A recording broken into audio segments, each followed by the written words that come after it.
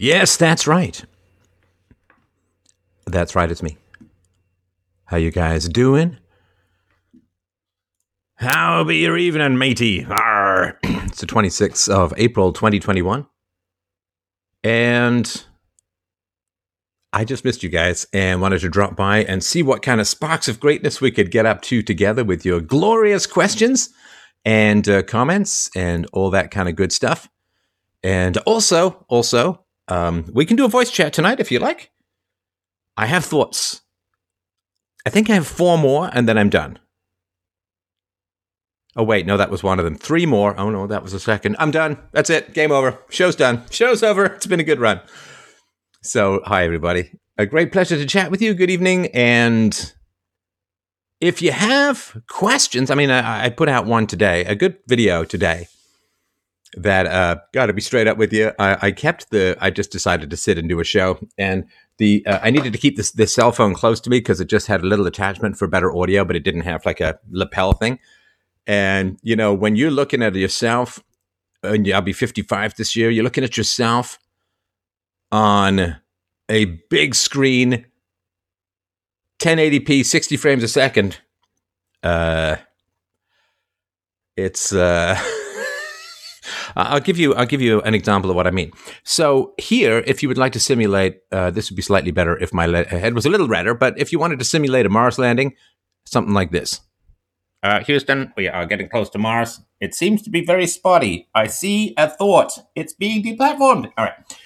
So that's me. There it is. My bit of physical comedy for the night. Oh, yeah, the couple. Oh, my gosh. The couple. Yeah, you should check out the show.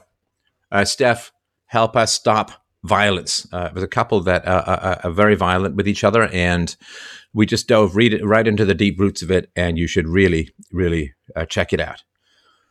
You should really, really check it out. So throw up your questions in here. I've got a couple to... that was a lot to unpack. It was a lot to unpack. It was a lot to unpack. And please share the stream if you can. I would appreciate that. Share the stream. Defy the deplatformers. And... do you want to start with perspective? I'll tell you something about perspective. So I did an interview. Yes, I'm still doing interviews. Not as common as they used to be. But all the radical Bitcoiners, well, they won't talk to me. But anyway, I did an interview. And it started off something like this. It was, so Steph, I'm a libertarian and I completely disavowed you because I believed everything the media had said about you. Well, I appreciate the frankness, I suppose. And in it, there was the question, the question that he was most fascinated by. The reason I'm telling you this is I'm not entirely convinced the interview will ever be released. He seemed a little... He went to a bunch of people online and said, hey, I just interviewed Stefan Molyneux. It's like parting the Red Sea. My name is like the hand of Moses that goes down a body of water and splits it into two as Stefan Molyneux, opposer of divider and opposer of things. But he's one of the fascinating statement of mine that he found fascinating was almost all decisions can be made simply by asking the right questions. Almost all decisions can be made simply by asking the right questions. So why did I push back against the media's lies about Trump and maybe did a teeny tiny bit in helping him get elected? Well, a couple of things, but not least of which was he was a peace candidate, right? He was a peace candidate. Now, I knew that pushing back on media lies about Trump was going to cause blowback up to and including and even beyond deplatforming, right? But for me, the question was, okay, well, if Hillary Clinton has already declared her intention to start at least 3 wars, and don't buy the lie that Biden is getting out of Afghanistan, by the way. It's still tons of mercs in there. Anyway, so she was going to start at least 3 wars. There was going to be lots of bombing in the Middle East. She was certainly going to resume things with Russia. She was going to resume things with Syria. There was going to be some other things, probably escalate things with Iran. So those were the signals. And, when these conflicts happen, hundreds of thousands of people get killed. And it's the big question. The big question, if you have some credibility with people out there, if you have credibility with your family, and excuse my French, I'm going to get a little salty here because I'm very passionate about this topic. Big question is, okay, if you have credibility online, if you have an audience online, what the fuck is your credibility for? It's a big question. It's a big, important question. You build up all this credibility. Now, you don't want to squander your credibility or your audience on a little thing, on a nothing burger, on a piece of nonsense. I saw this article the other day, 10 streamers who destroyed their careers in an instant. And it was all for nothing, if some stupid cheat or some swear word or some N word or something like that. And that's for nothing. So the question is, you should, for me, like I built up this audience, right? Got 1 million people on YouTube, 500,000 people or close to it on Twitter, and had a certain income stream and so on. And so the question is, okay, well, what's it for? What's it for? Is it for me to be popular? Well, if there's one thing a philosopher should never, ever, ever be, except with you, my good and boon companions, you should never be popular. Conformity to the present is invisibility to the future. You should never, ever, ever aim for popularity. As a philosopher or as a decent human being, popularity is the last thing. And, remember, I was raised a Christian. It wasn't like Jesus was overly popular in his environment, right? It wasn't like Nietzsche was over popular in his environment, or Plato, or Aristotle, or Socrates, or, anybody of any worth and salt. Anybody who helps push the human condition forward is viewed as a garden for the future, but a cancer for the present, right? That's inevitable. In order to move the human moral condition forward, you have to create, expand, inflict a definition of morality that turns a lot of good people evil, so to speak. Or actually, since good and evil are beyond definition, they're beyond subjective human consciousness, then you are revealing a lot of people as evil who hitherto thought they were good, right? So, I mean, the people who ended slavery, well, slavery was considered good and fine and just spoils of war throughout all of human history. And then, white, northern, Western, European Christian Protestants ended it in the West and around the world, for the most part, except for whoever builds Apple products and the Eastern European sex trade and a lot of Indian plays. Anyway, to a large degree. So slave owning, slave trading was considered an honorable occupation. And then when slavery was defined as immoral, those people they fought not just to retain their slaves, but they fought to retain their sense of being moral. And so every time you advance the human condition, you turn on the lights, and people who hitherto thought they were doing the right thing are revealed as doing the wrong thing. Now, in the moment of that revelation, that's not when they become evil. Socrates was right to some degree in that evil is simply a lack of knowledge. And this is sort of what I'm arguing for here. Evil is simply a lack of knowledge. It's totally right. Once you have that knowledge, then you have a choice. If you believe that spanking children is the right thing to do, is the moral thing to do, and without that you get Antifa, and with that you get the 1950s suburbs. You don't know the moral arguments, you don't know the science, you don't know the psychology, you don't know the effects, you don't know the cortisol system, you just don't know. Well, then you're in a state of violent ignorance. I mean, everybody accepts that spanking is violence, but you're ignorant of where things are, and that's perfectly sensible. Sorry, one sec.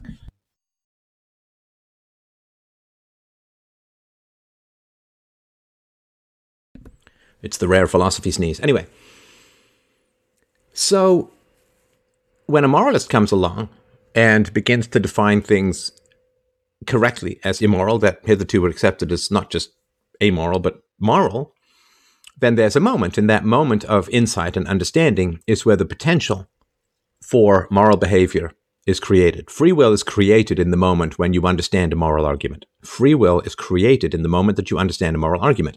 And people go one of two directions once they hear the moral argument.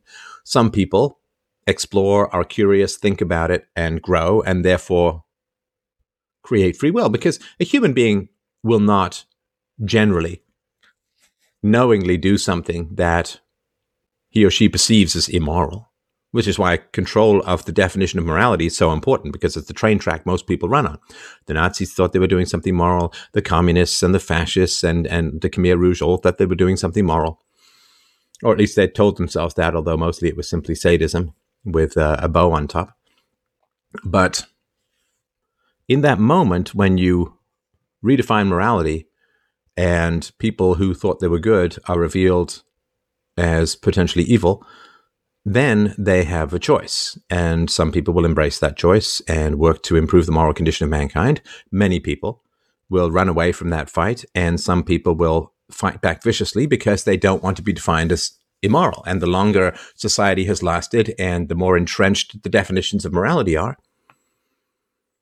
then the more people will fight back. So for me, the question is, okay, well, I gained all of this audience. I gained this credibility. I was doing tours and speaking at a lot of different places, and books are still doing well, but there are 100,000 of my books being read every month. Every month. It's completely wild. And I was doing 10 million views and downloads or more, getting 10,000 new followers on YouTube, getting 10 million views and downloads a month. Yeah, that's right, a month. And I was well on my way to 1 billion views and downloads. So that's important, right? Had a lot of visibility, a lot of credibility. So what do you do with it? What do you do with it? And that's a big question, right? So I knew that when I said taxation is theft, lots of people have been saying that. When I said spanking is violence, spanking is abuse, that was pretty tough. Circumcision is abuse, circumcision is infant mutilation. It's pretty tough. That's pretty tough for people. And so what do you do with your credibility? Is it for you or is it for the good? So in terms of, do I want to take on particular topics that I knew would risk me being deplatformed? Well, I mean, the big one, of course, was the Trump thing. There was Brexit to some degree, race and IQ. There was talking about various ethnic supremacy arguments, opposing those, of course. There was spanking and child abuse and so on. I mean, the anti-statism was certainly there, but it's so far in the future that it doesn't threaten any particular interest in the here and now. There was promoting birth rates among intelligent people, which very much goes against the plans of the elites, all that kind of stuff. So what do you have it for? What do you have, or what did I have the credibility? I mean, this is not about me. It's about you, right? You have credibility in your particular sphere, and what's it for? So for me, sitting there and saying, okay, well, the work that I've done, probably well north of 1 million or probably closer to 2 million kids are not being beaten, are not being abused. Some massive number of kids are not being genitally mutilated, right? What's that? Whenever I say the word mutilated, this is an old song. Okay, let's see who can. I can't sing it nearly as well, but let's see who can get this one. Death-defying, mutilated armies gathered me up. Anyone? Crawling out of dirty holes. Yeah, their morals disappear. Anybody? You'll get it. I'm sure you will. Great singer. Great. And pretty charismatic guy, by the way, too. Although not a charismatic performer, John Anderson. Oh, my God. I've seen Yes a couple of times live. Yeah, yours is no disgrace by Yes. Yeah. And thank you for, I don't have his countertenor or the beauty of his voice, but yeah, John Anderson has got like the charisma of a garden gnome. Actually, that's unfair to the garden gnome. It's a garden gnome has a lot more charisma. Great singer, but my gosh. So, old lady got mutilated late last night. Werewolves of London. Ow. Yeah. So, when that guy died young, Warren Zevon, right? Died pretty young. I just remember there's some movie, is it Cocktail or something like that, where Tom Cruise is like, his hair was perfect, and he fondles his own hair. It's like really kind of cute that way. I hate circumcision, but I also don't like hearing about it. Um, thank you for sharing. So, what is the credibility for? What is the audience for? Well, if it's for my vanity, and if it's for my income, and if it's for my reach, and so on, then I could have stayed off hot topics and given my charisma, my humor, my language skills, my analogy skills, my philosophical training and history. If I had stayed off those topics, I would still have an audience. I would do world tours. I'd be all on TV, all over the places, right? Now, on the other hand, if you look at what I have done, which is all I've done is consistently applied the non-aggression principle. And that's all I've done, really, is consistently applied the non-aggression principle. Sounds kind of small when you... Well, but all Einstein did was consistently apply the speed of light. If he said the speed of light is constant, our perception of the universe changes to become more accurate. Or if Newton says gravity is constant, everything falls, then he understands that the apple falls to the earth falls around the sun falls around the galaxy, and so on, right? So for me, when I was talking in this interview, it was, okay, so if, let's just say 2 million, which, I mean, with 750 million views and downloads, plus, I don't know, another 10 million, oh gosh, maybe more than that, maybe 10 million books, and right? So all of this stuff, right? So with all of that, it's conservative. It probably is much more than that. But let's just say 2 million kids are not being abused, right? So then I would say the question comes down to this. Would you want to keep your audience if it meant that 2 million children keep getting beaten and genitally mutilated? It's a big question, right? Would you sell your audience to prevent millions of children from being abused? Now, if you put it that way, right? You put it that way. If, the race war that the communists want, and let's be perfectly frank about that, the communists want a race war, right? Just like why they want to import millions and millions of non-whites into the West and then teach them critical race theory to hate whites, and right, they want a race war, and that way they can take over. So if I start talking about racial disparities in IQ tests and so on, that's a way of cooling the flames of the race war. And so we can discuss challenges of a multicultural society, multiracial society, without hysteria and blame and violence and aggression. And we can at least try that. You can at least try that. Is that worth it? Well, yes. In a minimum, if the U.S. escalates wars in the Middle East and Ukraine and Russia and Iran. So if at the very minimum, hundreds of thousands of people are going to get killed. So if I can do a tiny bit to push back against the media lies about Trump, if Trump gets elected, and he was the anti-war president, first president in I don't even know how many generations to not start a new war or police action. So at least hundreds of thousands of people will live instead of die. At least hundreds of thousands of people will live instead of die if you keep the warmonger called Hillary Rodham Clinton out of the White House. All right.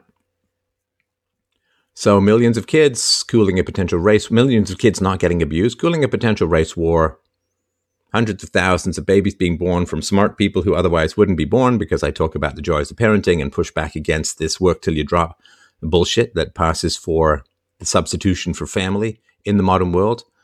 And, might have done my little bit to help prevent a war or wars wherein at least hundreds of thousands or possibly more people would get killed. So keeping hundreds of thousands of people alive, millions of kids not getting abused. Is it worth burning your platform for that? Fuck yes. Absolutely. I say, but Steph, if you had kept your platform, you could have kept these messages going. No, that's not how it works, though. The temptation to dilute essential facts that save lives, diluting that so that you can keep your platform to do good, it's bullshit. Doesn't work that way. If you're effective at fighting evil, they will deplatform you. And the only way to not get deplatformed is to not be effective at fighting evil. Is it worth deplatforming? Yeah. Absolutely. Because another thing too, I'm aiming, if it means, and it does, this is the way it works in philosophy, a smaller audience in the present is a larger effect in the future. And a smaller audience in the present is a larger effect in the future. And you guys know the story of Freud? I talked about this at one of the Night for Freedoms back in the day. Do you? Thank you for your work, Stefan. You changed how I think about things. Thank you. I appreciate that. Thank you very much.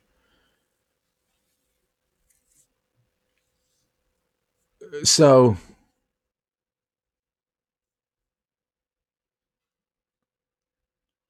what am I? So sorry. I I looked at the chat and my brain vanished. Yeah, subscribe to Stefan on unauthorized.tv. Yeah, you can subscribe to me on unauthorized.tv. I would appreciate that. You can also go to freedomain.locals.com. You can help me out there as well.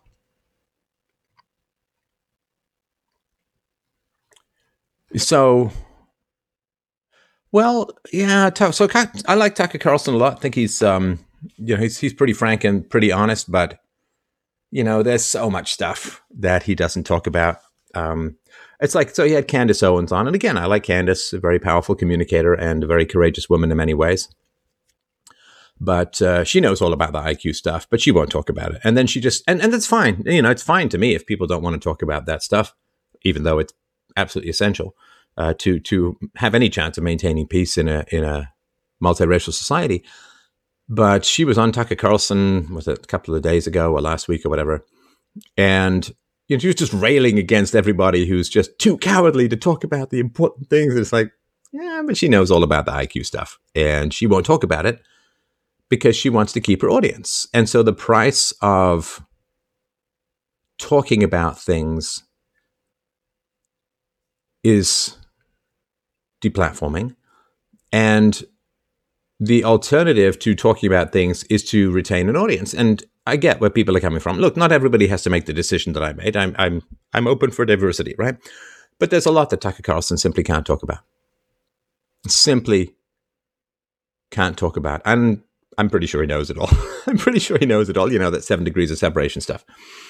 So, yeah, he'll talk about, America's getting too crowded. It's like, well, that's not really the issue. I don't know what too crowded means. I mean, it's close to an antinatalist position, right? So, 1 in 4 black men are smarter than the average white man. Ben Carson is a brain surgeon. Yeah. Well, no, I think the numbers are a little different than that. But yeah, plenty of brilliant, right? Plenty of brilliant stuff. So, yeah. So, do you want to keep your audience or do you want to keep your soul? And I've never in this. God, never in this for the vanity. My God, can you imagine being in this for the vanity, or being in this to feel important or to feel like you've got a big audience, or it's too many compromises. It's too many compromises. There's a reason I've kept the operation tight and lean and broadcast in general like I'm trapped inside a ping pong ball or the imagination of AOC or whatever. So, yeah. So I don't know. Is it better to get closer to issues and then draw back so that people think that you're talking about something real? I don't know. Yeah. So Freud. So this, one of the big examples I had. I mean, I didn't build what I do out of nothing. I built what I do out of a deep studying of people who did it before. And I'll tell you the brief story of Freud, which was one of the most, I loved Freud a lot. I mean, I found him on the interpretation of dreams and the id, the ego, and the superego corresponding to the mammal, the human, and God. I mean, it's amazing stuff. And a great writer and all of that. An absolutely wretched human being. He popularized cocaine, got a bunch of his friends addicted to cocaine, destroyed lives left, right, and center, which at an individual basis was pretty horrifying, of course. But I would say that the great betrayal of Freud, which in many ways could have been the dominoes that led to the First World War, believe it or not, the great betrayal of Freud was not interfering with the pedos preying on the kids in Vienna, right? So for those of you who don't know the story, and I'll try and keep this brief, and feel free to ask questions, right? So the great problem of mental illness, which unfortunately now is, quote, solved by pharmaceutical interventions, which aren't medicine and don't treat any known disorder, and there's no blood test for any of this stuff. And, it restores a chemical imbalance in the brain. Really? Can I get a test for that chemical imbalance before you give me the treatment? No. We're just going to call it chemical imbalance because we don't want to deal with what Freud failed to deal with. So the great problem of mental illness, and in particular what was called hysteria among women, now it's called somatization, which is when you have a medical issue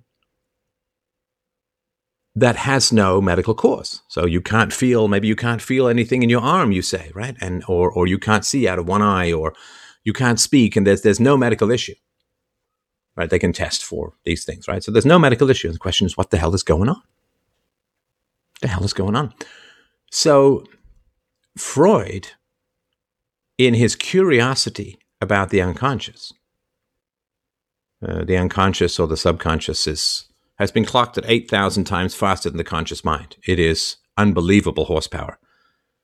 The conscious mind is kind of like a laser. It can light up and burn things through, but it has no peripheral vision. But the unconscious is kind of like bright moonlight. Have you ever been out in the woods? You can, once your eyes adjust, you can actually navigate and track by moonlight. I did that when I worked up north, and I do that sometimes when I hike.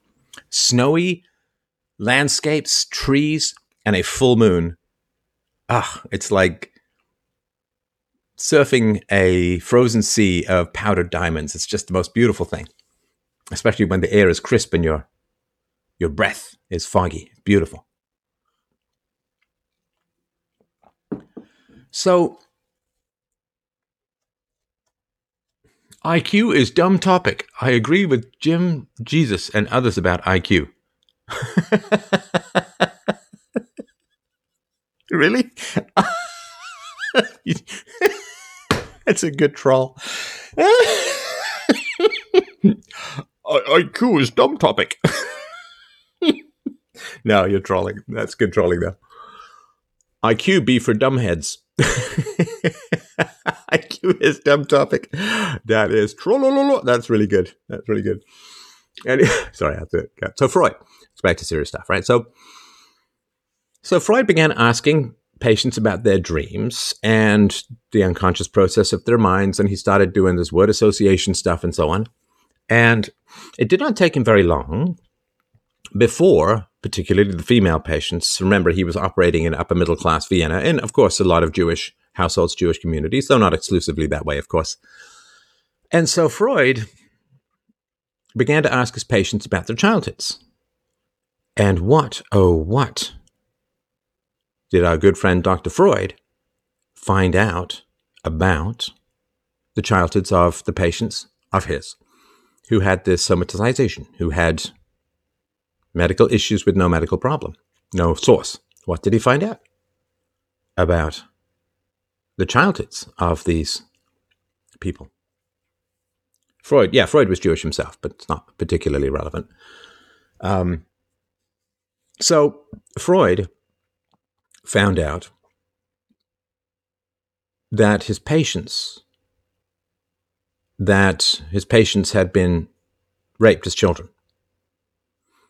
His patients had been raped as children.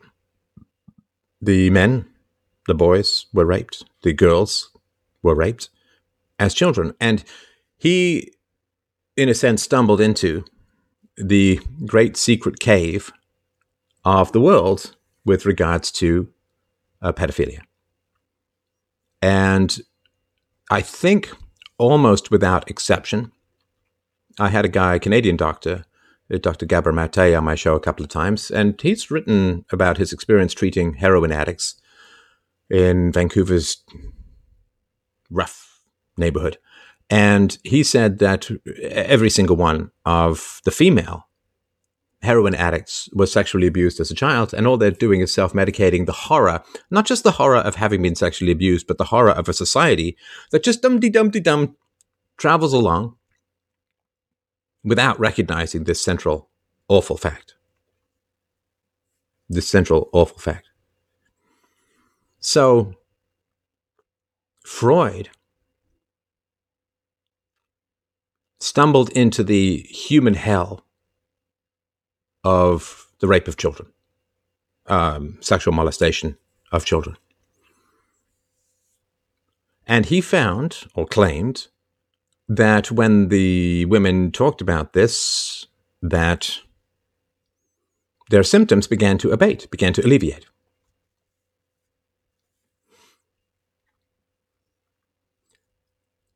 But, as I said before, every piece of progress comes with blowback. And expecting the progress without the blowback is expecting the waves to go out and never come back in. So Freud began to publish and give lectures on the etiology of hysteria, on the etiology of anxiety, depression, and somatized or psychologically manifested physical symptoms where there's no underlying medical cause. And he said, well, the cause of this appears to be child's rape. My God, mental illness, craziness, right? It was explained with demonology, bad vapors, every piece of nonsense under sun and moon, when the first place to look is child abuse, and the worst the symptoms are, the more likely it is that the abuse is egregious, and childhood sexual abuse is about the most egregious of all. So he started to lecture on this. And the solution was hovering in the peripheral vision of society. Why are people crazy? Why are women hysterical? Why do people go numb? Why can't they sleep? Why do they blow up? Why are they addicts? The preying on children, particularly the sexual preying upon children, sexual abuse of children.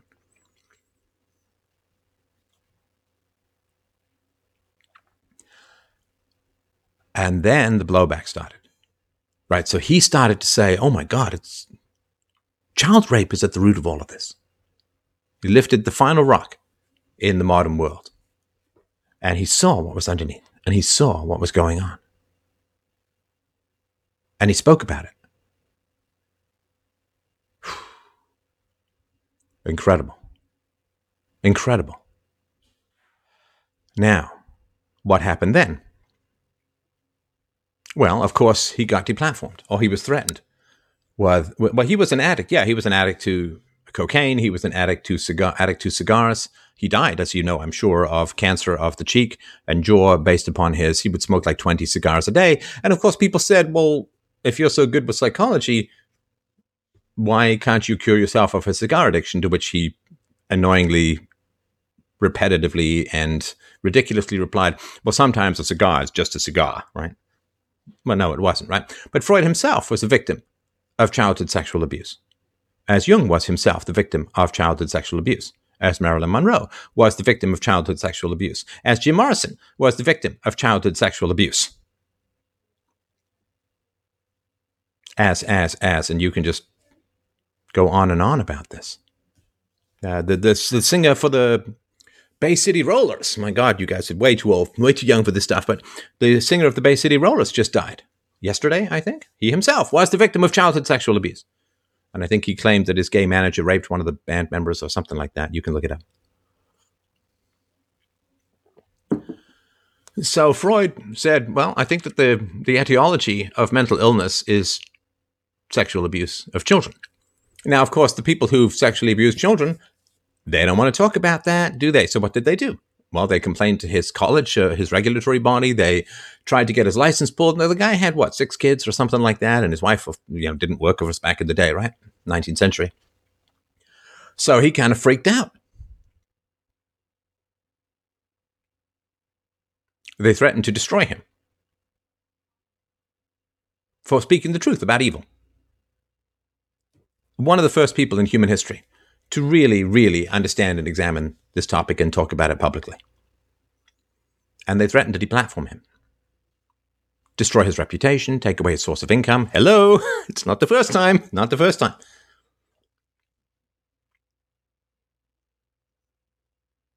If you want to, you don't have to. If you want to, hit me a Y. Give me a Y in the chat if anything like this happened to you. If you want to, you don't have to. if you want to. Inappropriate touching, childhood sexual abuse.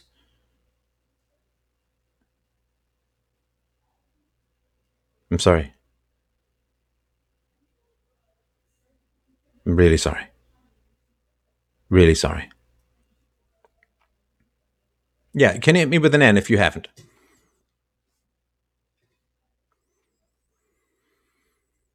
Emotional abuse, yeah, but the sexual abuse has a special category of challenge for people, right? Which again, I completely understand.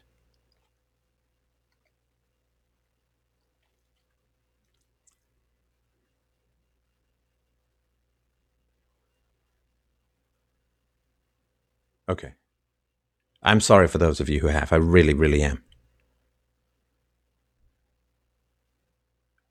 I was in massive danger, but it never quite happened. I'll talk about that another time. But anyway, so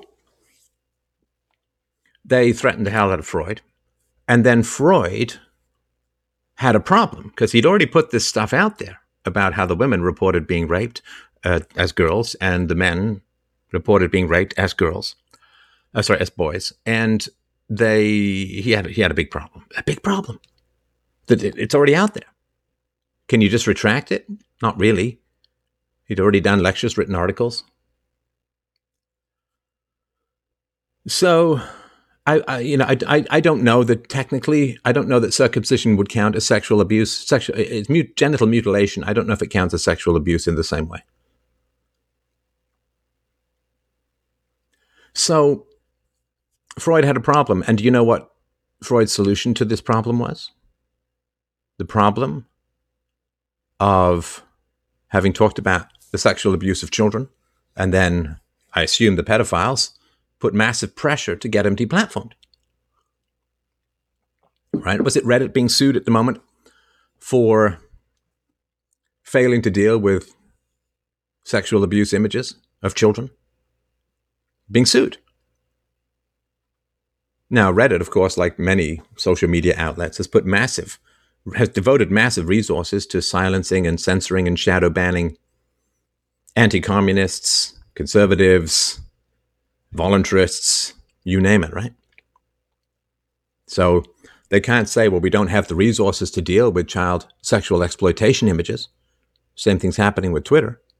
Twitter had to get, an order from the Department of Homeland Security finally take down. Oh, appalling stuff. A lot of these places are just viper's nests of evil.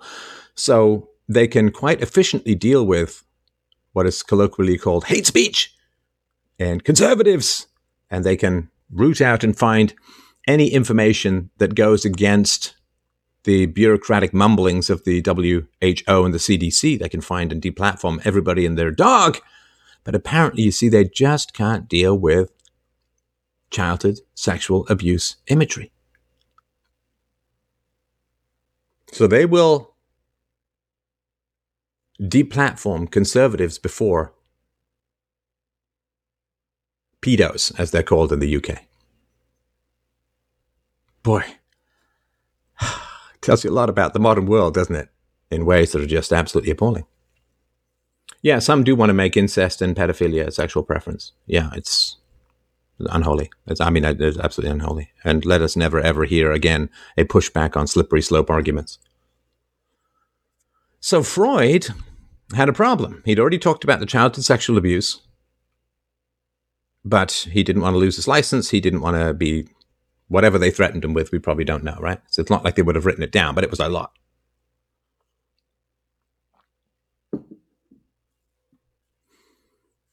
So what Freud did was he betrayed the children. He betrayed the children. Something I said I would never do. Never, ever do. So he betrayed the children. So what he did was he said, oh, the girls who complained about being raped by their fathers, you know what? I bet you it really didn't happen. I bet you they just wanted it, and I'm going to call that the Oedipus complex. And the little boys who complained about being molested by their mothers, it didn't really happen. I don't believe them. but they report it, so it must be that they want it, and I'll call that the electric complex. I mean, you understand this, right? I mean, can you imagine saying that something that monstrous to any adult woman who has vivid, strong memories of being raped by a particular man, and you say to her, well, you just must want him as a boyfriend, and that's why you fantasize these things. You just want it, but it didn't really happen. Oh, my God. Absolutely appalling. Absolutely appalling. And I think that this betrayal of children, and I go into it in more detail elsewhere, I won't go through all the steps here, but I think it did significantly lead to World War I. Because all the kids are out there saying, will you stand with us? Will you stand with us? Will you stand with us? Just as I, as a kid, wanted someone to stand the hell up against child abuse. All the kids are, will you stand with us? Will you stand with us? And if they get betrayed, they get really angry. And they're right to. They're right to. I'll never do it. I'll never do it. So the Oedipal complex, the electric complex, all of this came out of Freud's massive backtracking on the issue of childhood sexual abuse. It was an unbelievable betrayal. And worse than if he'd never done anything, an unbelievable betrayal of the young of the world. The victims of the world, the greatest victims in the world, are the victims of sexual abuse when they're children.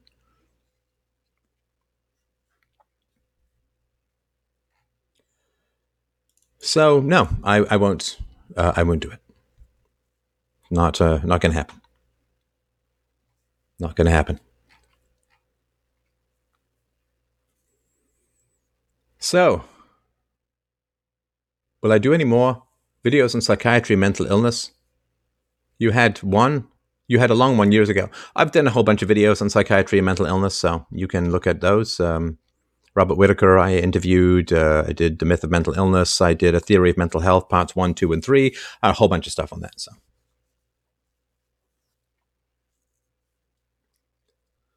So yeah, and I'm sorry. I'm sorry. I'm sorry for all of this. I'm sorry for all of this.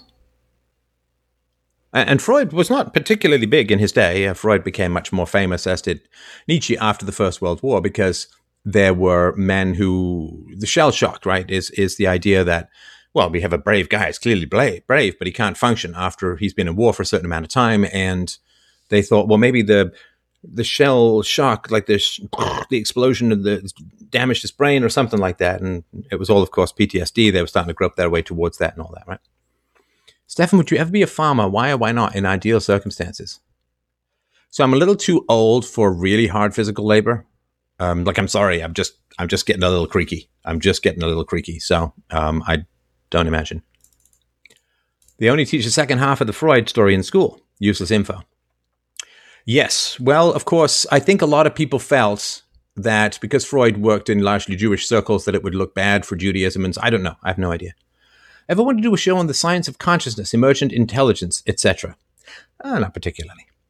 Listen to your anarchy books 5 times this week. I think I have a thing for bald philosophers coming on. Well, hopefully reason and evidence. So, yeah, hey, if you want to be a farmer, it's certainly an honorable occupation. All right. Just hit me with a Y if you want me to open up a voice chat, which I'd be happy to do. I can certainly answer questions in the chat. And please, again, accept my deepest sympathies for what you experienced as children. I'm just absolutely appalling. Absolutely. There's nothing that makes me more angry than that. So I won't do all of this. But yeah, okay, we got some people who want to do that. Just be ready to do it, because the one thing that's kind of annoying, not you, but just the technology, one thing that's kind of annoying is just sitting there waiting for people to come in and unmute and jump in and detail out and all of that kind of stuff. Just get to it, baby. And yeah, thanks again for dropping by tonight. It's a great pleasure. All right, let me just get this going here. Yeah. All right, what do we got here? Audio. Me. Continue. Start. Do something. All right, let me just get the invite link here going out to everyone.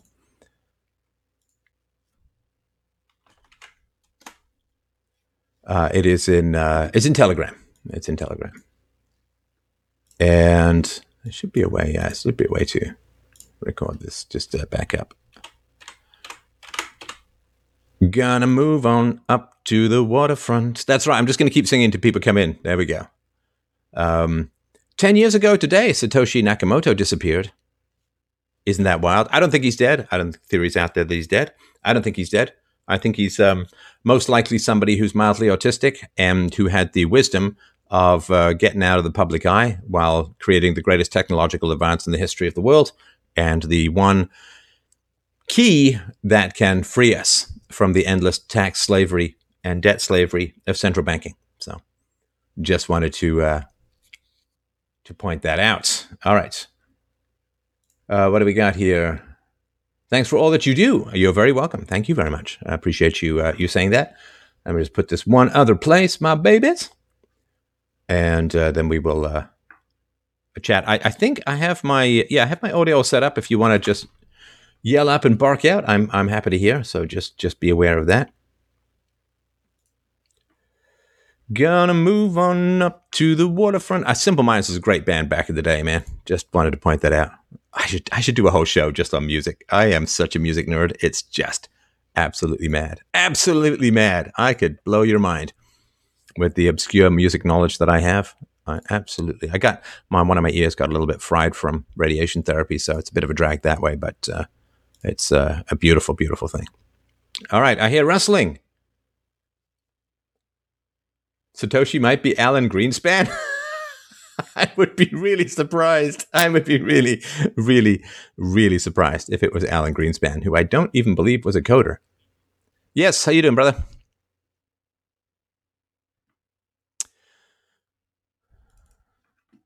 Yeah, I can't really hear you, man. This is the part of technology I just really dislike. Nothing to do with you, just technology as a whole.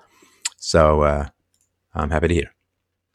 All right. So I'm sorry. I'm going to just have to mute you here because I can't hear you. So I listened to side 3 of The Wall just about every night. When I was in my mid-teens, I was introduced to the album You, Stand Still, Laddie. Great album, my God. But I was listening by a cousin of mine when I was actually in South Africa in my mid-teens. Mama loves her baby and daddy loves you too. Beautiful, beautiful stuff. Not the greatest vocalist. Roger Waters, by his own admission too, not the greatest instrumentalist. Nothing like David Gilmour on guitar or even Nick Mason on drums. But an incredible album. And The Wall, just so you understand it, is... so Roger Waters' father was an avowed and committed communist who then changed his mind about communism, volunteered for the war, and died shortly thereafter. So you do have to understand that communists will instill a horror of the Second World War and a horror of the Vietnam War, in particular because the Second World War to some degree because communism didn't win. It was certainly aiming to. The Vietnam War, of course, and the Korean War, think of MASH and all of the anti-Vietnam War movies and so on, or anti-war movies centered on Vietnam. So communists will always try and instill in you a horror of wars where either communists lose or they don't win everything they want. And they'll give you anti-war and associate anti-war with any war involving communists, which is why, of course, you will hear about the horrors of the war in Russia, right? The Stalingrad. You will hear about. Oh, am I? I was muted. Sorry, people could only hear me on the on the stream. Sorry, I'm just finishing up here. So The Wall comes out of a communist father who changed his mind and ended up fighting in the war, Second World War. And so Roger Waters wants to instill in people a horror of the Second World War. And the horror of the Second World War has to do with the fact that the communists didn't get everything they wanted out of the Second World War. And of course, one of the horrors of National Socialism and Hitlerism that comes out of the communist media is because he invaded Russia and killed a bunch of communists. And so there is this horror of the Second World War that comes out of communism. Also, of course, I mentioned horror of the Vietnamese War, a horror of the Korean War, and all of the wars wherein communism is opposed. And so it's kind of an anti-war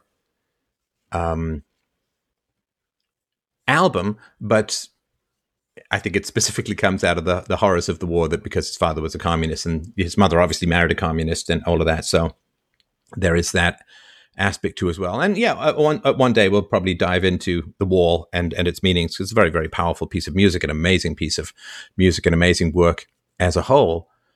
And, you know, so what happens in general in The Wall is a guy loses his father. He becomes the husband's son, right? The mother gloms onto him, as they often do when it's a single mother, single son event. She'll glom onto the child. He grows up kind of claustrophobic. He has this terrifying fear of women because his mother married a communist. You know, if your mother married a Nazi, you'd probably have some fear of women as well because of all of those things. He's tempted by fascism. And dreams about fascism. Now, why does Roger Waters have dreams about fascism? Because fascism arose as a response to communism, right? Fascism arose as a response to communism. And in Germany, as I've mentioned before, the communists and the fascists were referred to as beefcakes, right? So the brown shirts were the Nazis, but they were called beefsteaks because they were brown on the outside, but red on the inside. As you probably know, Benito Mussolini, the famous fascist leader in Germany, started out as a straight-up Marxist.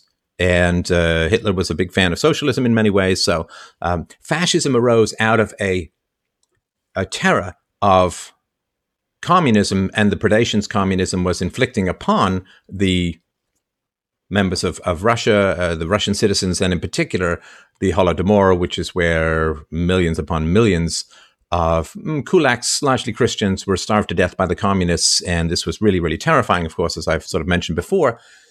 And so here you have Roger Waters, son of a communist, son of a woman who married and I suppose loved a communist, who dreams of fascism.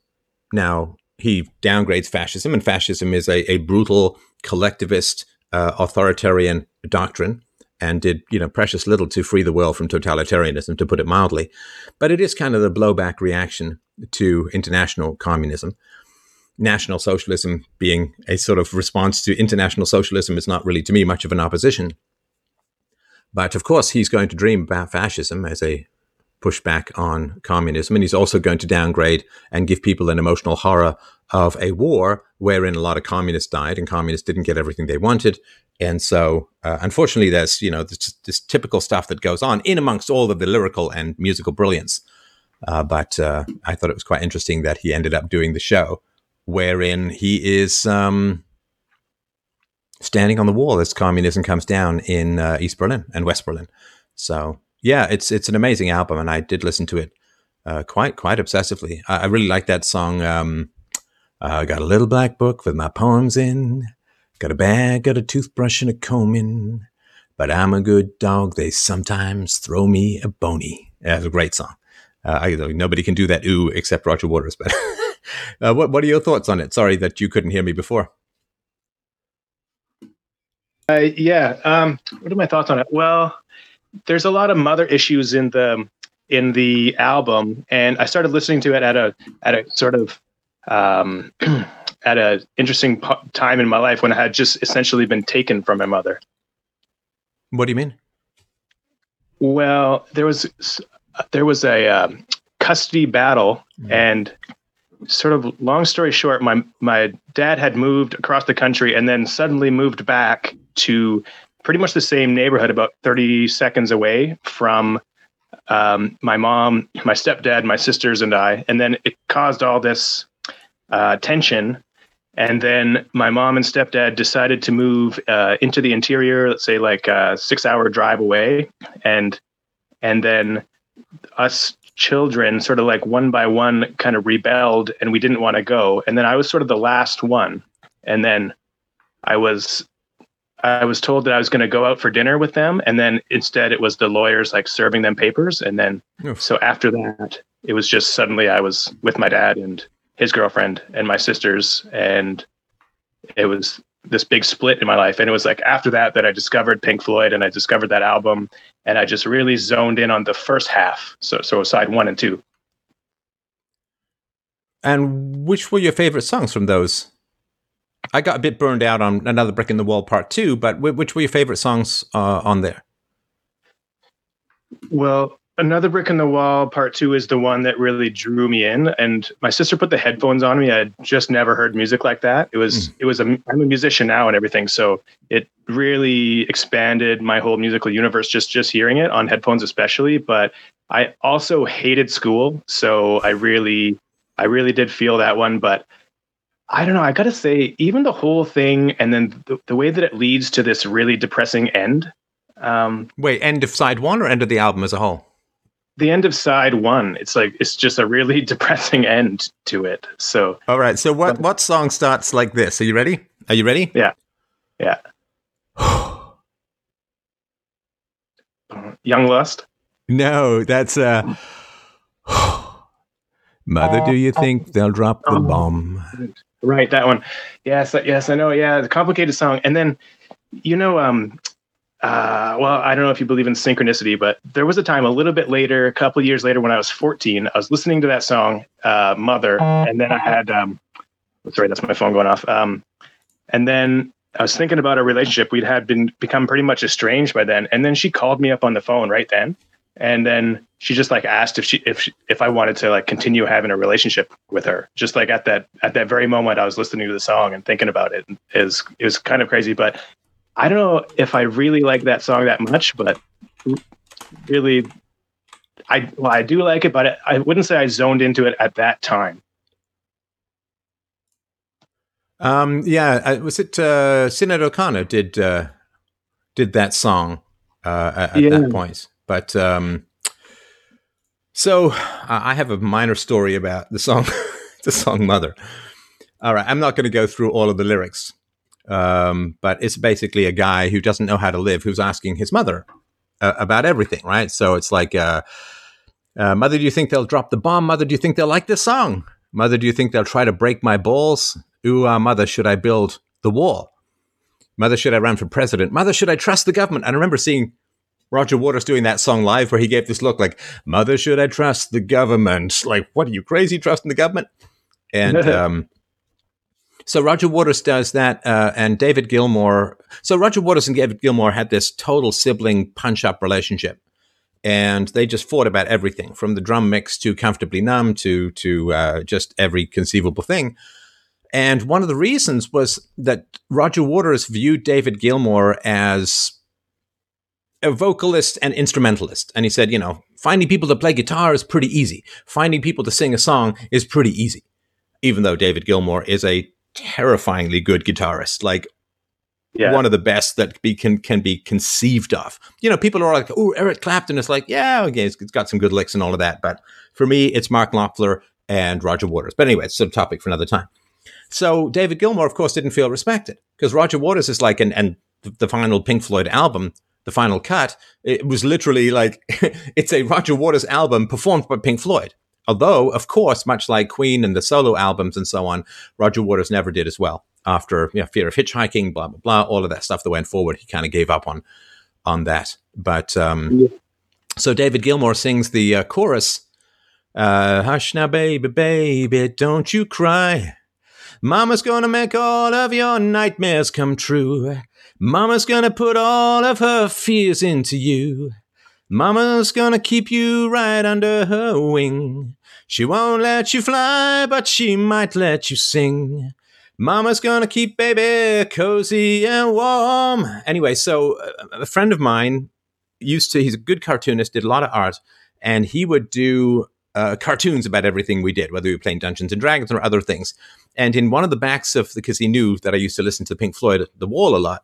And so we were playing Dungeons and Dragons, and in the background was the little music notes and that line, Mama's going to make all of your nightmares come true. And God help us, my mother found that little cartoon that he drew in my room. And she saw this, Mama's going to make all of your nightmares come true. And she, of course, completely hit the roof and freaked out. And if you want to see what that looks like, you can look at Hillbilly Elegy when the son says something true about the mother in the car. And she drives like she actually says she could just kill us both and all that.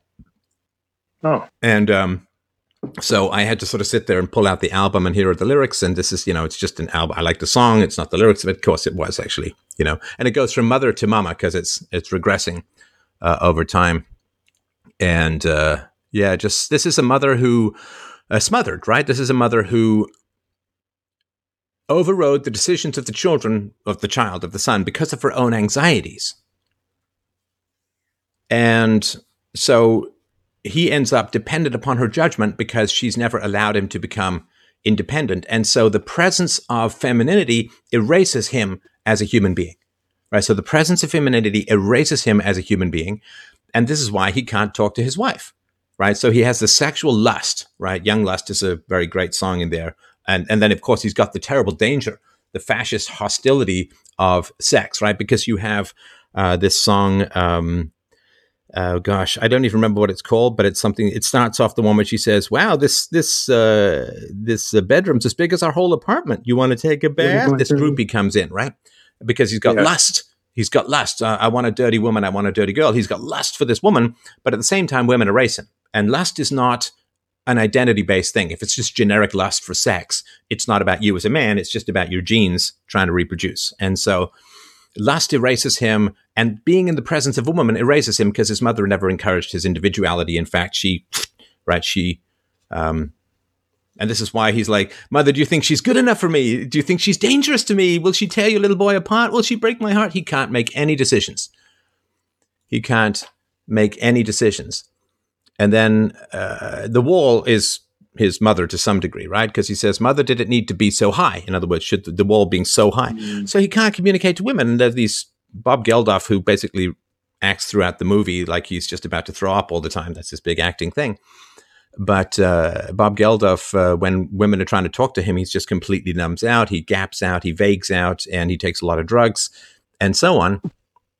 And it's really just wildly overprotective to the point where the boy can't make any decisions. And then, because the presence of femininity erases his personality, he wants to be with women because of his lust, which also erases his personality. But then when he's with a woman, he can't have any interactions with her because then he'll just vanish. And so, yeah, it's a very, very powerful song. But yeah, I do remember that song, What Happened to My Mom, when she found the lyrics of a friend of mine who unwisely, although obviously not with any malicious intent, happened to put them on a little cartoon he did of our stuff, right? What else grabbed you about the album? Well, another thing in the movie, there's this motif of the hanging phone, of like the feeling of disconnection, and then so with that, moving around a lot, went to 5 different high schools, just always feeling disconnected and not quite feeling like I belong in any given place. And then also, just as you were saying that about the character Pink in the movie and the wall, is just one thing that sort of independently of each other, women in my life, or even just people in general in my life, have said is that I'm guarded, a wall, guarded and disconnected. Yeah, because femininity, I would assume, feels like it's self-erasing for you.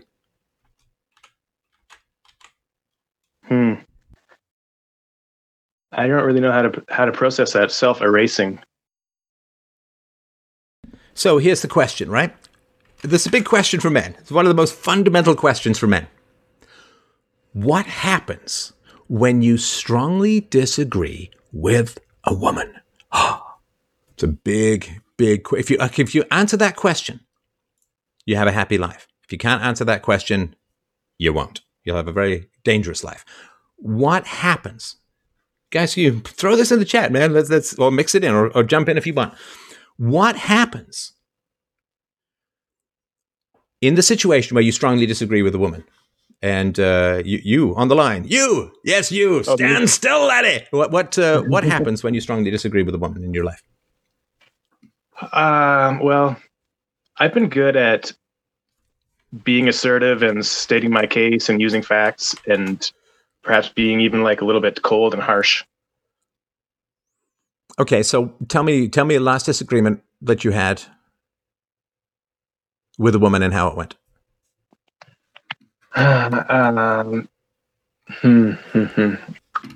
Well, actually, I don't know if it's the last one, but just one that's kind of been on my mind. So my fiance, so I personally don't think that you should force a child or anybody into a sleep schedule that they don't want, right? And so But my fiance thinks, she interpreted that as, oh, well, you think that parenting should just be a big free for all and they should just be able to do whatever they want, which I never really said. And I think I stated my case pretty well, but then we sort of left it, and it hasn't really been resolved because it sort of came up again. So I stated my case, and then I suppose she wasn't convinced, or else in her mind, she still thinks that I meant that parenting should just be a free for all and the kid should be in charge. What do you think it means when you say you don't want to force a child into a sleep schedule? What do I think it means? Well, like what does it mean to you? How are you forcing a child? Like functionally, that would mean like yelling at them and getting mad at them if you want them to go to bed and they're up behind, and you just set an arbitrary bedtime. And wait, do you mean children or babies? I mean children. Yeah. So I don't know much about how babies work. Right. They don't exactly work, but I know what you mean. It's like some sort of car. I don't know how Trans Ams or human infants work.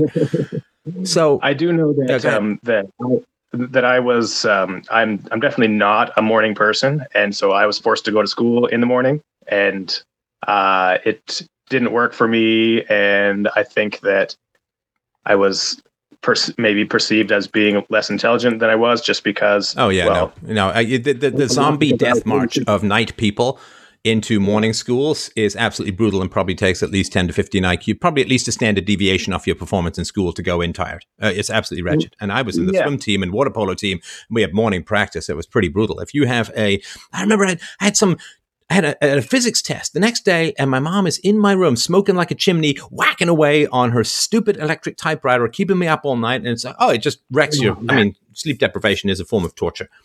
And if you've got those really manic moms, just up doing stuff all night. But here's the thing. So let's say you're a parent. Are you going to be a parent soon, or is it? That's on the schedule, but just full disclosure, I do have kind of like a estranged daughter who's about 20 or is 20 now. So there's 20. That. Wow. Okay. Yeah. So listen, if your toddler doesn't want to go to bed, you've got to stay up, right? Yeah. So why does the toddler get to dominate you in that sense? I mean, is that really healthy for the toddler to say, well, everyone should just adjust to me?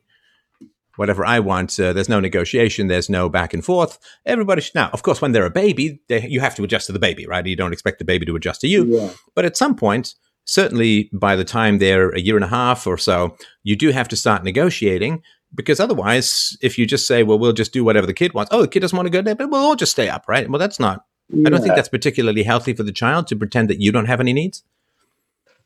I see what you mean. So I guess when we were discussing it, I never mentioned that, but I would like to encourage them to go to bed. But I've seen, for example, the way that my sister's parent, and it's always all these confrontations and yelling and stuff, and go to bed, blah, blah, blah. So I don't want any of that. No, that's bad. But I mean, I understand that for sure. But that's, you kind of have the same false dichotomy as your girlfriend does, right? Maybe this is why you're compatible. So she's like, well, if the kids can stay up, it means that we'll never have any rules as parents, and the kids can do whatever they want. They can juggle with flaming axes.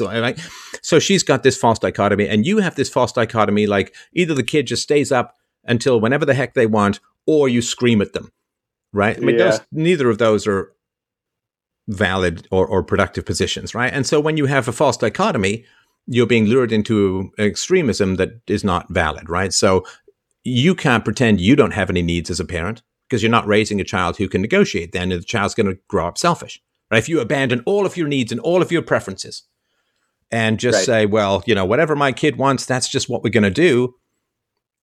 How the hell are they going to be an adult who has relationships where they figure out other people's needs and work to negotiate and find happiness in other people's happiness and all that kind of stuff, right? Yeah. You have to be real to your parents. You have to be real to your parents. You have to be real to your kids. And that just means you negotiate. And because I'm going to tell you where your fiance is coming from, the place, which is she a morning person? Definitely more so than I. Yeah. Right. So as a morning person, She is as terrified of people staying up late as you are of getting up early. Because if she has to get up early, in other words, if you and the kid are up till 1 or 2 o'clock in the morning, she's not going to be able to get much sleep. And then maybe she gets up at 6 or 7 in the morning. So she's just not getting, so you're giving her, hey, do you want 15 or 20 years of sleep deprivation? Would that be nice for you? I mean, what if somebody said to you, well, you have to get up at 7 o'clock every morning, no matter what, right? You'd be like, oh God, I don't want that. I had that when I was a kid. That was terrible, right? Right. So she's not reacting, I think, in the most mature way, but that's, whatever, right? But she's coming from the place, oh my God, I mean, I can't function, right? Because here's the thing too, like if you're a parent and you're not getting enough sleep, you're not able to be a good parent. Like you need to get, now again, the baby's the baby, they breastfeed, they're up a couple of times a night, and that's unfortunately, it's just a woman's job because she's got the feed bags and we don't, right? But certainly, 4 to 6 months in, certainly for myself, my God, I mean, just could barely function. It was not safe to drive. Sleep deprivation, not safe to drive, right? To avoid driving because you're just so tired. And that's not good. You don't want to be, again, that's how they break. That's what they did to Noriega in Panama, right? Mr. Pineapple Face, they played this really loud music so he couldn't get any sleep. That's how they broke him down. That's how you destroy people, is sleep deprivation. And you remember that from when you were a kid in school, and I remember that too. And teenagers should not be going to school early in the morning because most of them are sleeping in because they're growing their brains and their bodies. But yeah, sleep deprivation is one of the worst things in life. If you ever feel tempted, if you're a woman or maybe a man, I guess, if you ever feel tempted to envy someone like Paris Hilton, go watch her documentary. And she talks about chronic insomnia. Oh, and PTSD from her abuse as a teenager. Her unbelievable levels of abuse. She was literally kidnapped in the middle of the night from her home and taken with the permission of her parents, and then taken to an unbelievably brutal rehab place where she was isolated and tortured and beaten, and she still has PTSD dreams like 20 years later. So yeah, she's got a huge amount of money. She's pretty. She's famous. Not a bad singer, and is a complete basket case due to sleep deprivation, and that's hell on earth, right? So yeah, just so for you got a conversation with your girlfriend, and you're like, we're going to bed late. It's like, that's not a negotiation.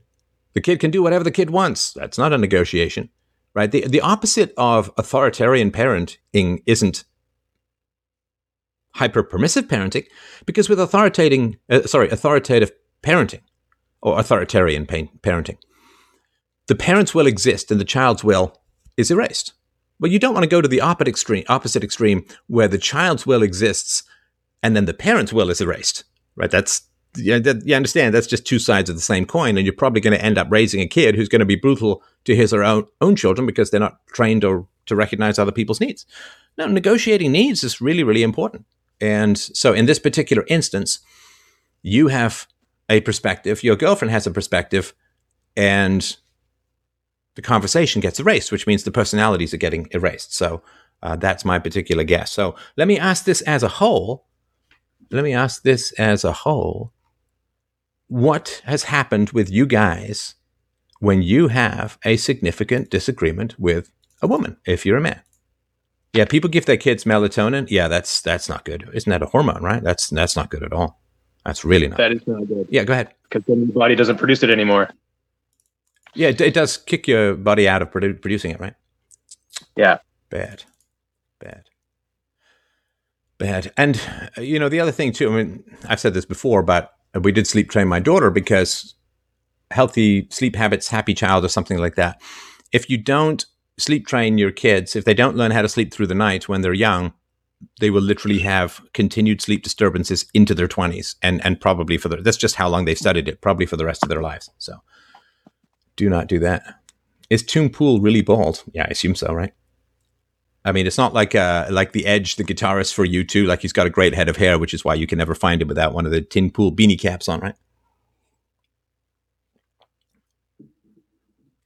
Can you elaborate on your perspective on MMA? I saw your Facebook post critiquing the audience salivating over Chris Weidman leg break. Let me know when I can get in. Sorry, go ahead. Oh, hey, how's it going, Steph? It's Jesse. Hey, Jesse, how you doing? I'm good, man. This is a great show. Great topic. I really wanted to talk about like mothers and maybe some of the sexual abuse they put onto their kids without actually touching them. Yes, that's a very good topic. I'm all ears. Go for it. Well, I was just in a relationship with a single mother, which is like first mistake for a person without any kids. It's my first experience with dealing with a kid. You know what I mean? Like in that kind of capacity and that kind of like intimacy. And his mother would. There was a lot of instances, but you could see that she was trying to. I don't know. All the things that went wrong with the other guy, she's trying to put that in the kid. She's trying to turn the kid. Sorry, I'm not sure what you mean. Can you clarify that a bit?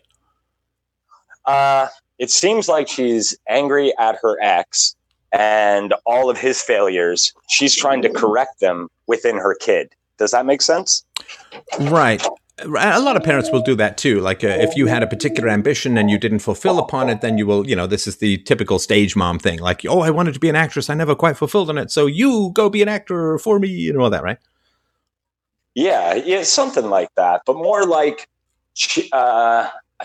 maybe this is a big generalization, but it seems like women they seem extremely desperate to assume control by whatever means they have available to them. Is that right? Well, yeah, but okay. So look, women are much more prone to anxiety, and there's nothing wrong with that because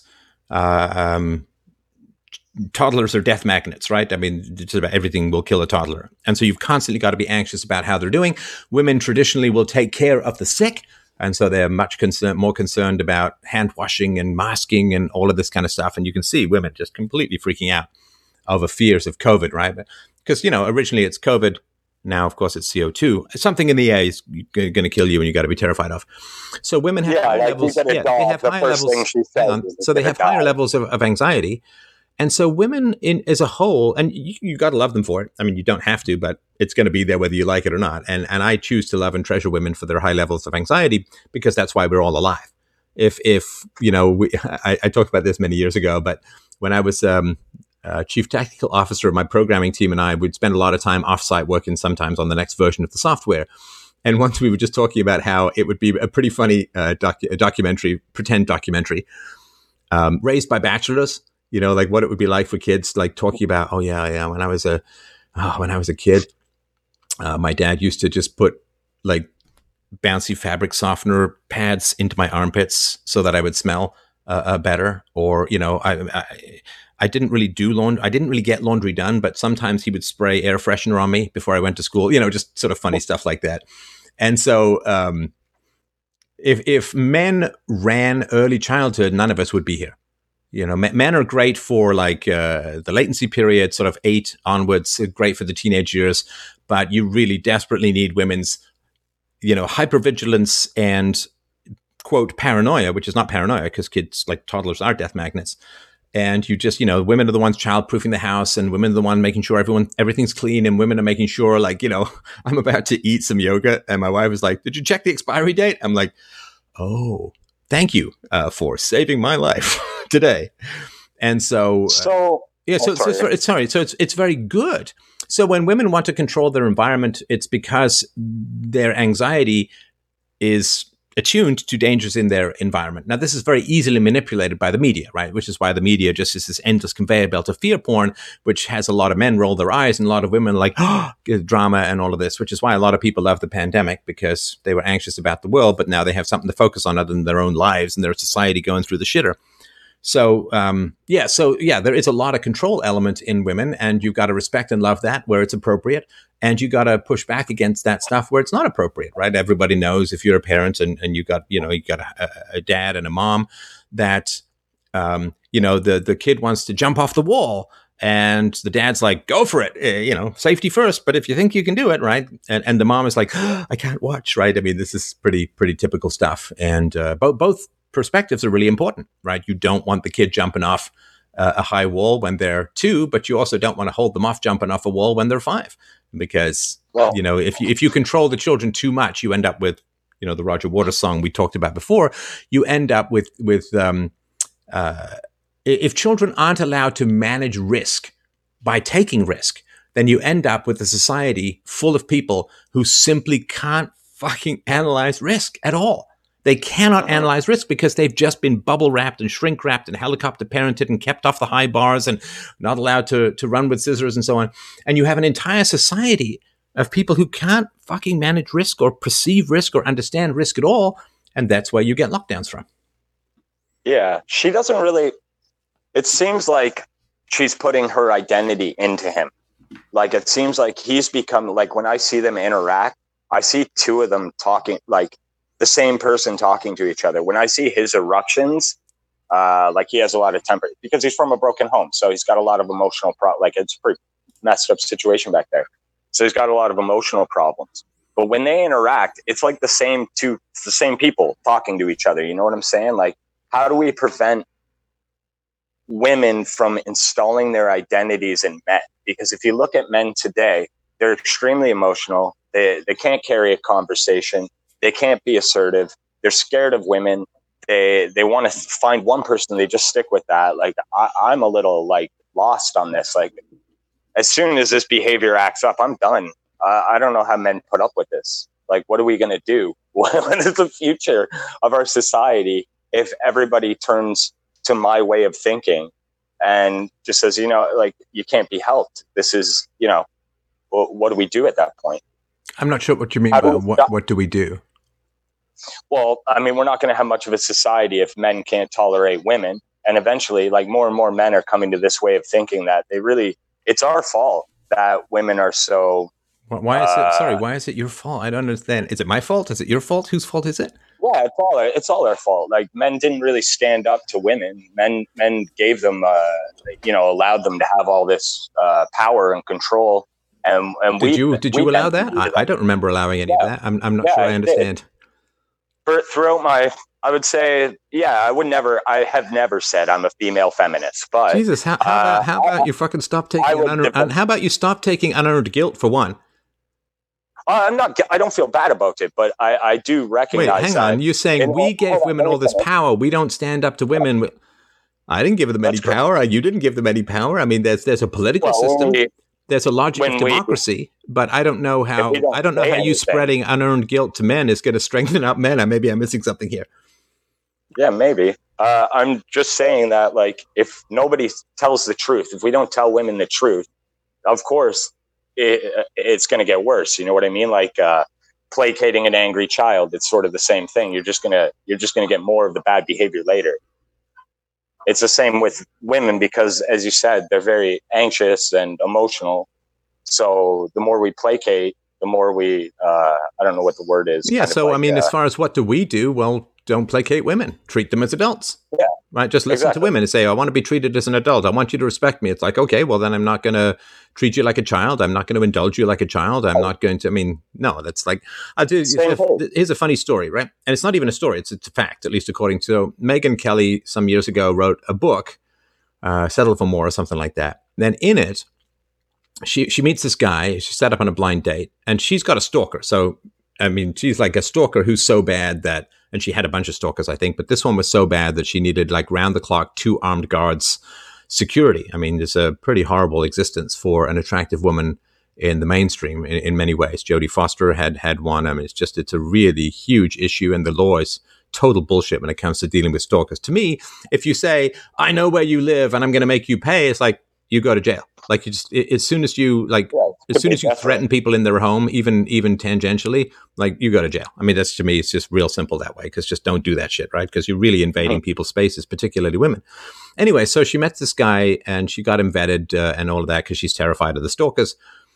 And she goes out for dinner with the guy, and she's a high-powered lawyer. She's a high testosterone woman. She's got like the jawline of the gods and this sort of blonde Valkyrie thing and all of that. And she's, very intelligent and a very skilled lawyer. And, she's very hardworking and all of that. And I think she's got like 3 kids now. So she's done some pretty good things with her life as far as I can tell.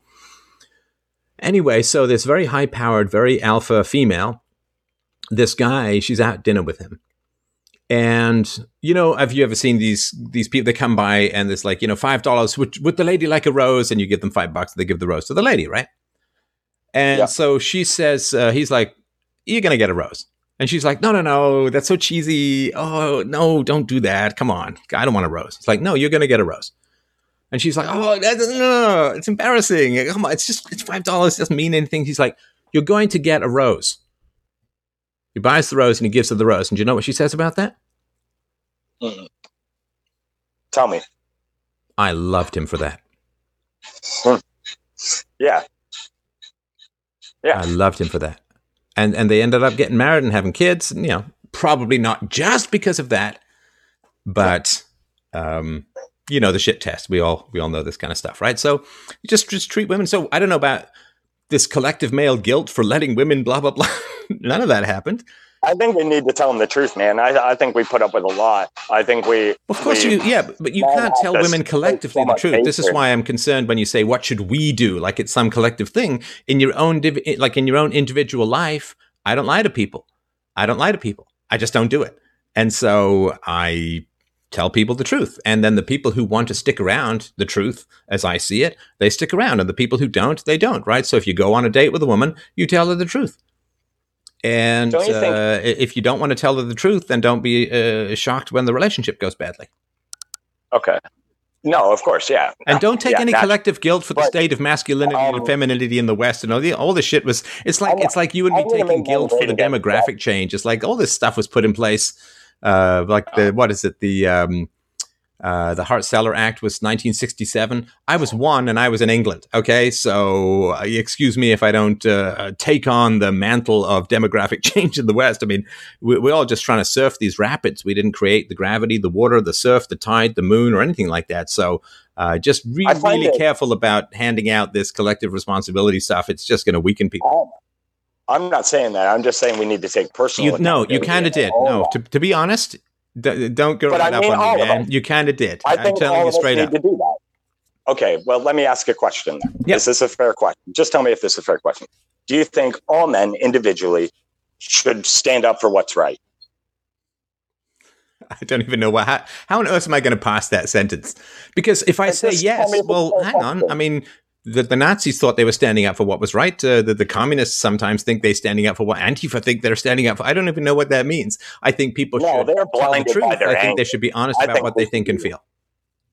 Those people are blinded by. Okay, well, here's another question. Right? Is like most people, when you're an angry person, when you harbor resentment, and most people harbor some resentment towards somebody that they haven't forgiven yet. When you carry that kind of anger and resentment, you're blinded to the truth. You can't possibly know the truth when you're angry. So how, you know what I mean? Like, so these people that think they're doing right, they don't even know what truth is. And a lot of I see a lot of people stepping back from it. Dude, you formulated it as you think men should stand up for what's right, and now you're telling me most people have no clue what's right. Well, which is it? Like, I don't. You're spinning me around here. I just told you, Stefan. I just told you, man. Like, they need to address who they're angry at. They need to forgive who they're angry at. Hang on. You listen. I'm going to be straight. I told you to be honest, right? Be honest with you, right? You're confusing the living shit out of me. Because you say to me, Steph, do you agree that men should stand up for what's right? And I'm like, I don't really know how to parse that thing. I don't really know, lots of people think they're standing up for what's right when they're not. And then you're like, well, most people don't even know what's right. It's like, well, why on earth would you think that people should stand up for what's right if by your own definition they don't really know what's right? By telling them that their anger is wrong. Why is their anger wrong? Why is anger wrong? What's wrong with anger? Because hatred is wrong. You're supposed to live in a state of love. Hang on. What's wrong with hatred? Again, why would we have developed these emotions if they didn't serve our survival in some manner? It's like saying, well, your opposable thumb is wrong. It's like, well, doesn't mean you got to strangle a hobo. You could do something really loving with it. I don't think it's like saying your opposable thumb is wrong. It's kind of no, but what's wrong with hatred? I don't understand. That is evil. You're not. Hatred is wrong. Like an emotion. Hang on, an emotion is evil. It's a state of mind. It's a parasite in your heart. Is what hatred is. It's not. It's not. Okay, giving me metaphors is not an argument. Okay, saying it's a parasite in your mind doesn't prove anything. But the thumb metaphor is an argument. Your thumb metaphor is an argument, but my argument telling. No. The analogy is correct though, because we developed an opposable thumb because it served our survival, and we developed the capacity for hatred and anger because it served our fucking survival. So the reason why I say you can't say that the opposable thumb is bad, because look, some people who hate do bad things. Some people who hate do wonderful things. There are people who, I hate child abuse. I hate child abuse. I really do. So I hate child abuse. Now, does that mean that I'm going to go and abuse children? No, I'm going to try and convince the world to not abuse children based upon my hatred. Some doctors really, hang on. You got to let me finish, right? So some doctors, some researcher, his mother dies of cancer in some horrible, lengthy, and she's like, oh, I hate cancer, man. I'm going to work to end cancer, right? Well, I don't understand how you could just take a sort of foundational, evolutionary, essential emotion and just castrate it completely, right? And then say, well, hatred is just bad no matter what. That's reductionist. It's not accurate. Well, that would be a confusion between judgment and discernment. Like, you can recognize that somebody is doing wrong without hating them. You can recognize that something is not right and not hate it, because then they're doing wrong because they're hate filled. Like, the reason people do wrong is from anger, which is just hatred. And then you hate them. You hate it. Wait, back. so everyone who's angry does wrong? No, I said wrong is committed from anger and hatred. It's evil. Okay, so hang on. So is the wrong and the anger synonymous? In other words, can you be angry without being wrong? Can you be angry without being wrong? No, your anger is wrong. Okay, so then you just contradicted yourself. You just contradicted yourself, which is fine. I just don't think you even notice it. How? No, I don't. Explain. So you said that there was a gap between anger and wrong, and then I asked, well, are they synonymous? And then you said, well, they are synonymous. All anger is wrong. And I'm saying, well, you can't be angry. They're the same thing. I'm sorry? Well, anger is wrong. Anger is wrong. There's right and there's wrong. No, why is anger wrong? Because you don't need it. You need to be rational. You need to think logically about these things. You can't be, controlled by an angry spirit to deal with things correctly. You have to see things clearly. Why would anger not be something that allows you to see something clearly? Because love is what makes you see clearly. It's like, it's obvious, isn't it? Like, don't you see things more clearly when your life is at peace? Like, anger is not a peaceful thing.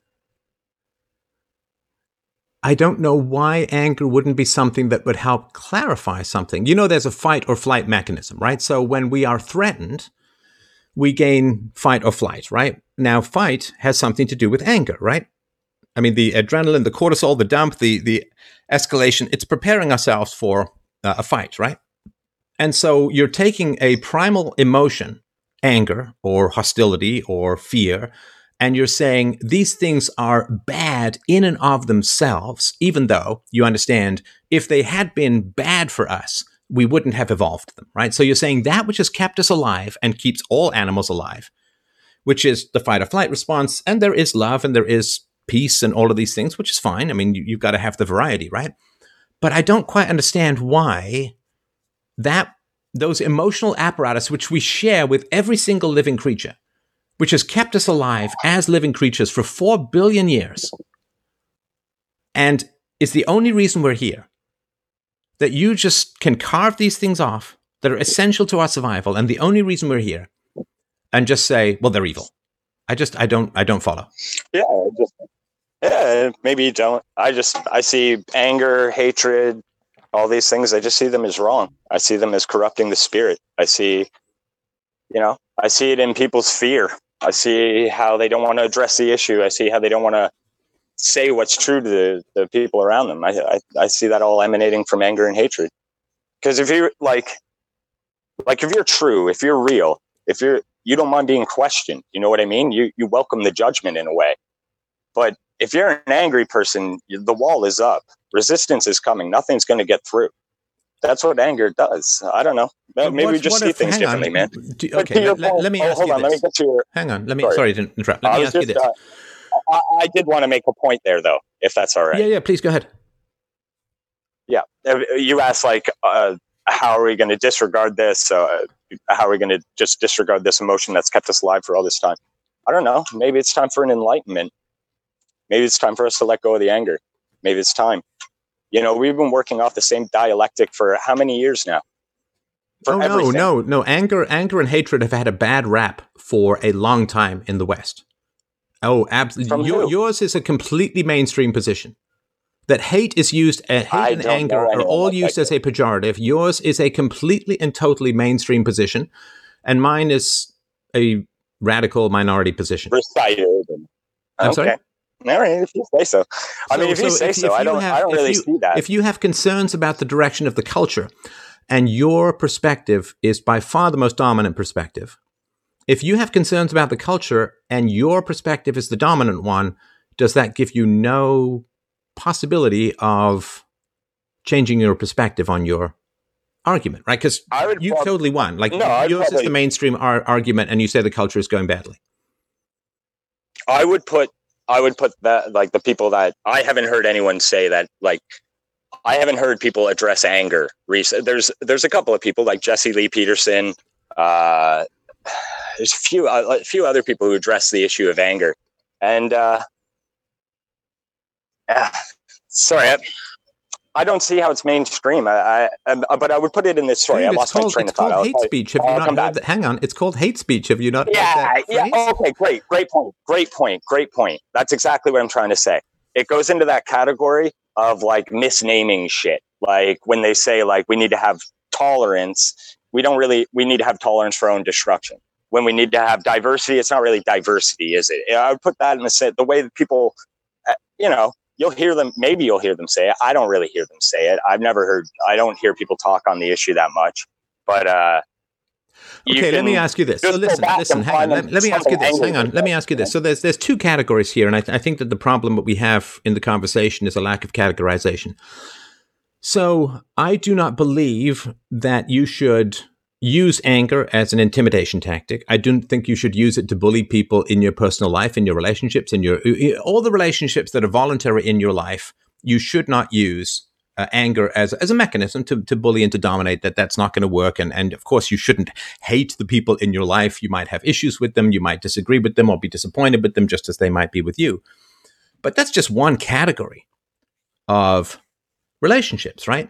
That's just one category of relationships. Now, the other category of relationships is when there are people who are showing genuine threat against you, and they need to be fought, not reasoned with, because they won't reason with you. Now, the fighting, we would hope, and I always advocate, you would keep it peaceful, you would keep it in the court system and so on. But if you look at someone like, I don't know if he's James O'Keefe, got deplatformed from Twitter, and he got really angry, and he's done, more power to him. Good for him, right? He got really angry. And he's now suing Twitter. And he's suing Twitter because, I assume, he doesn't feel like he can just have a call or reason things out or understand what he did wrong. And you see this complaint all the time when people say, well, I got deplatformed. They said there's this thing. I asked them what this thing was. They wouldn't tell me. So you're in a situation where you're being censored and silenced and deplatformed unjustly, unfairly, or at least without any reasonable explanation. So his anger is causing him to fight to retain his ability to communicate with the public, which is an essential part of course, of what he does. And I'm not sure, and he hates the way he's been treated. He thinks, and I'm speaking for him, I'm going to assume that he would obviously speak for himself far more effectively, but he hates the way he's been treated. He hates the injustice of what's happened. He's angry at what's happened, and he's fighting back hard. Now, do you feel that he's evil for having the emotions of anger and hatred? I would have to say, yeah, but I'd like to explain why. Like, to me, it makes sense what he's doing, but in my head, like the way I see it, someone like James O'Keefe, and I don't doubt this for a second, he knew exactly what he was doing. Like, he's fighting wrong. So when good fights evil, that's how it's supposed to be, right? That's not wrong.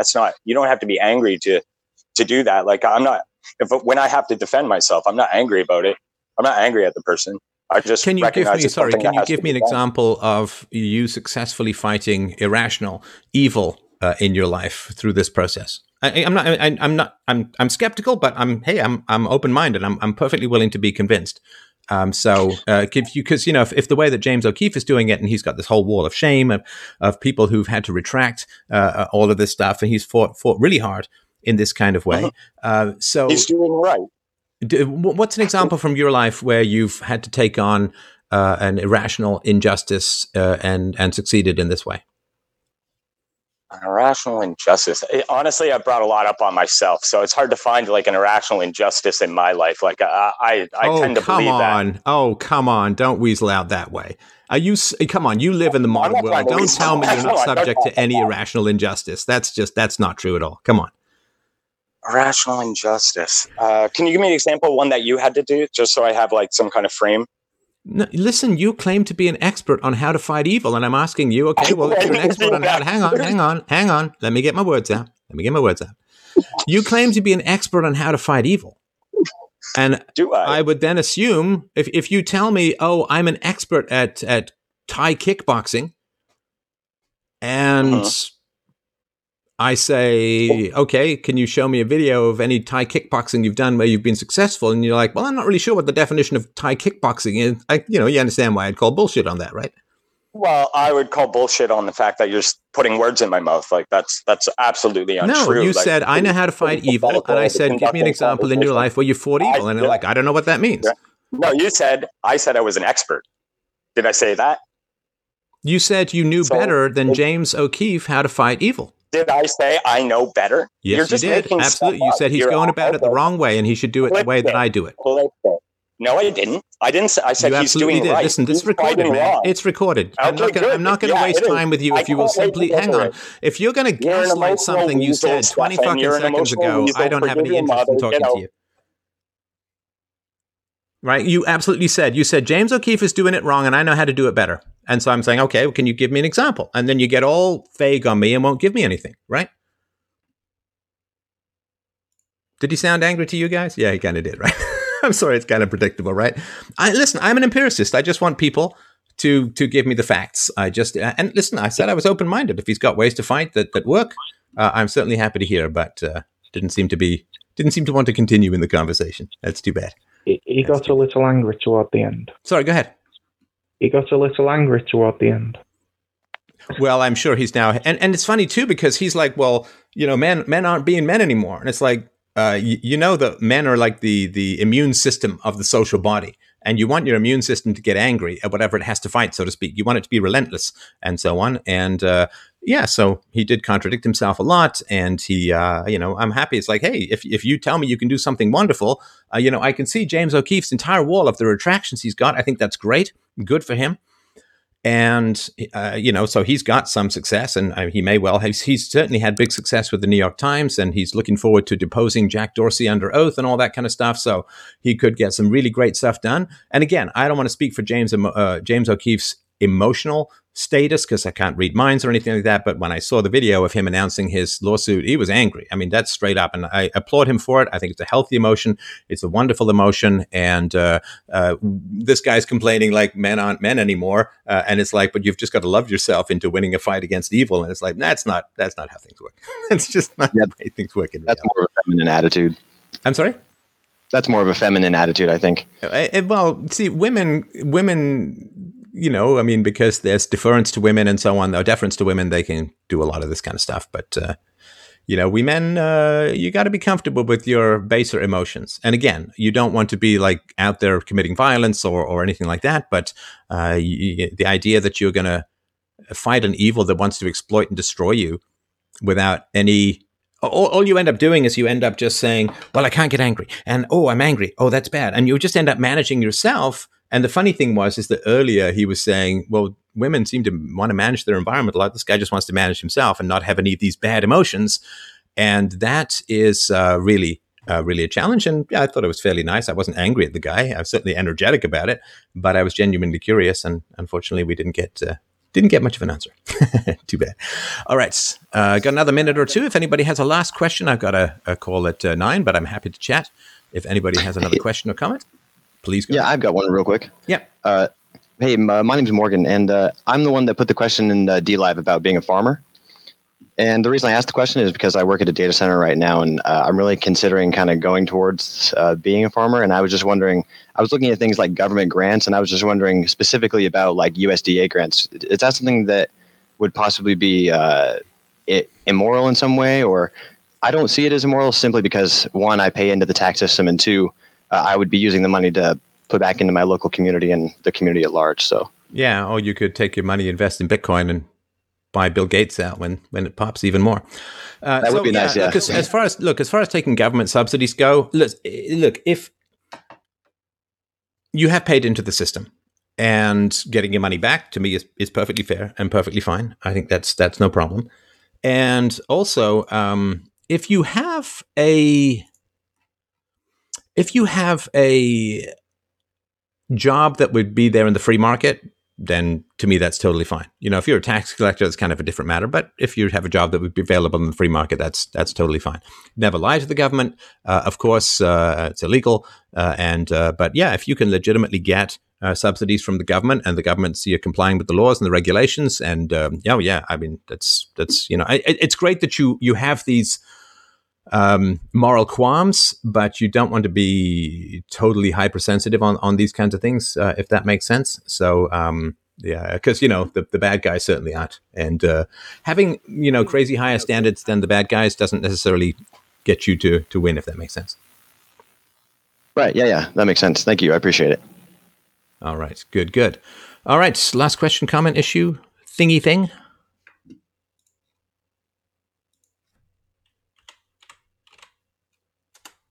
No? All right. Then I think we are done for the night. I really, really appreciate everyone dropping by. A great pleasure to chat with you guys this evening, as is always the case. I am truly, truly privileged, honored, and humbled by the glorious brilliance of this collective conversation. And I totally love the guy who called in, by the way. I really I love him for sticking to his guns. I love him for fighting hard. I think it was a great interchange, and necessary and helpful.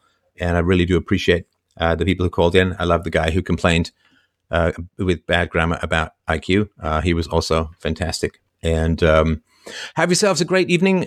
Remember, Wednesday night, 7 p.m. is the standard one. I just missed you guys and want to have a chat tonight. And last but not least, freedomain.com/donate. Oh, yeah. I used to have that text there, didn't I? Yeah. There we go. freedomain.com/donate. If you'd like to help out the show, I'd really appreciate it. You can donate with crypto and other things. And I would really be happy about that. And lots of love from up here. And I wouldn't say have a great weekend, because we're done with the weekend. But I'll talk to you soon. Bye.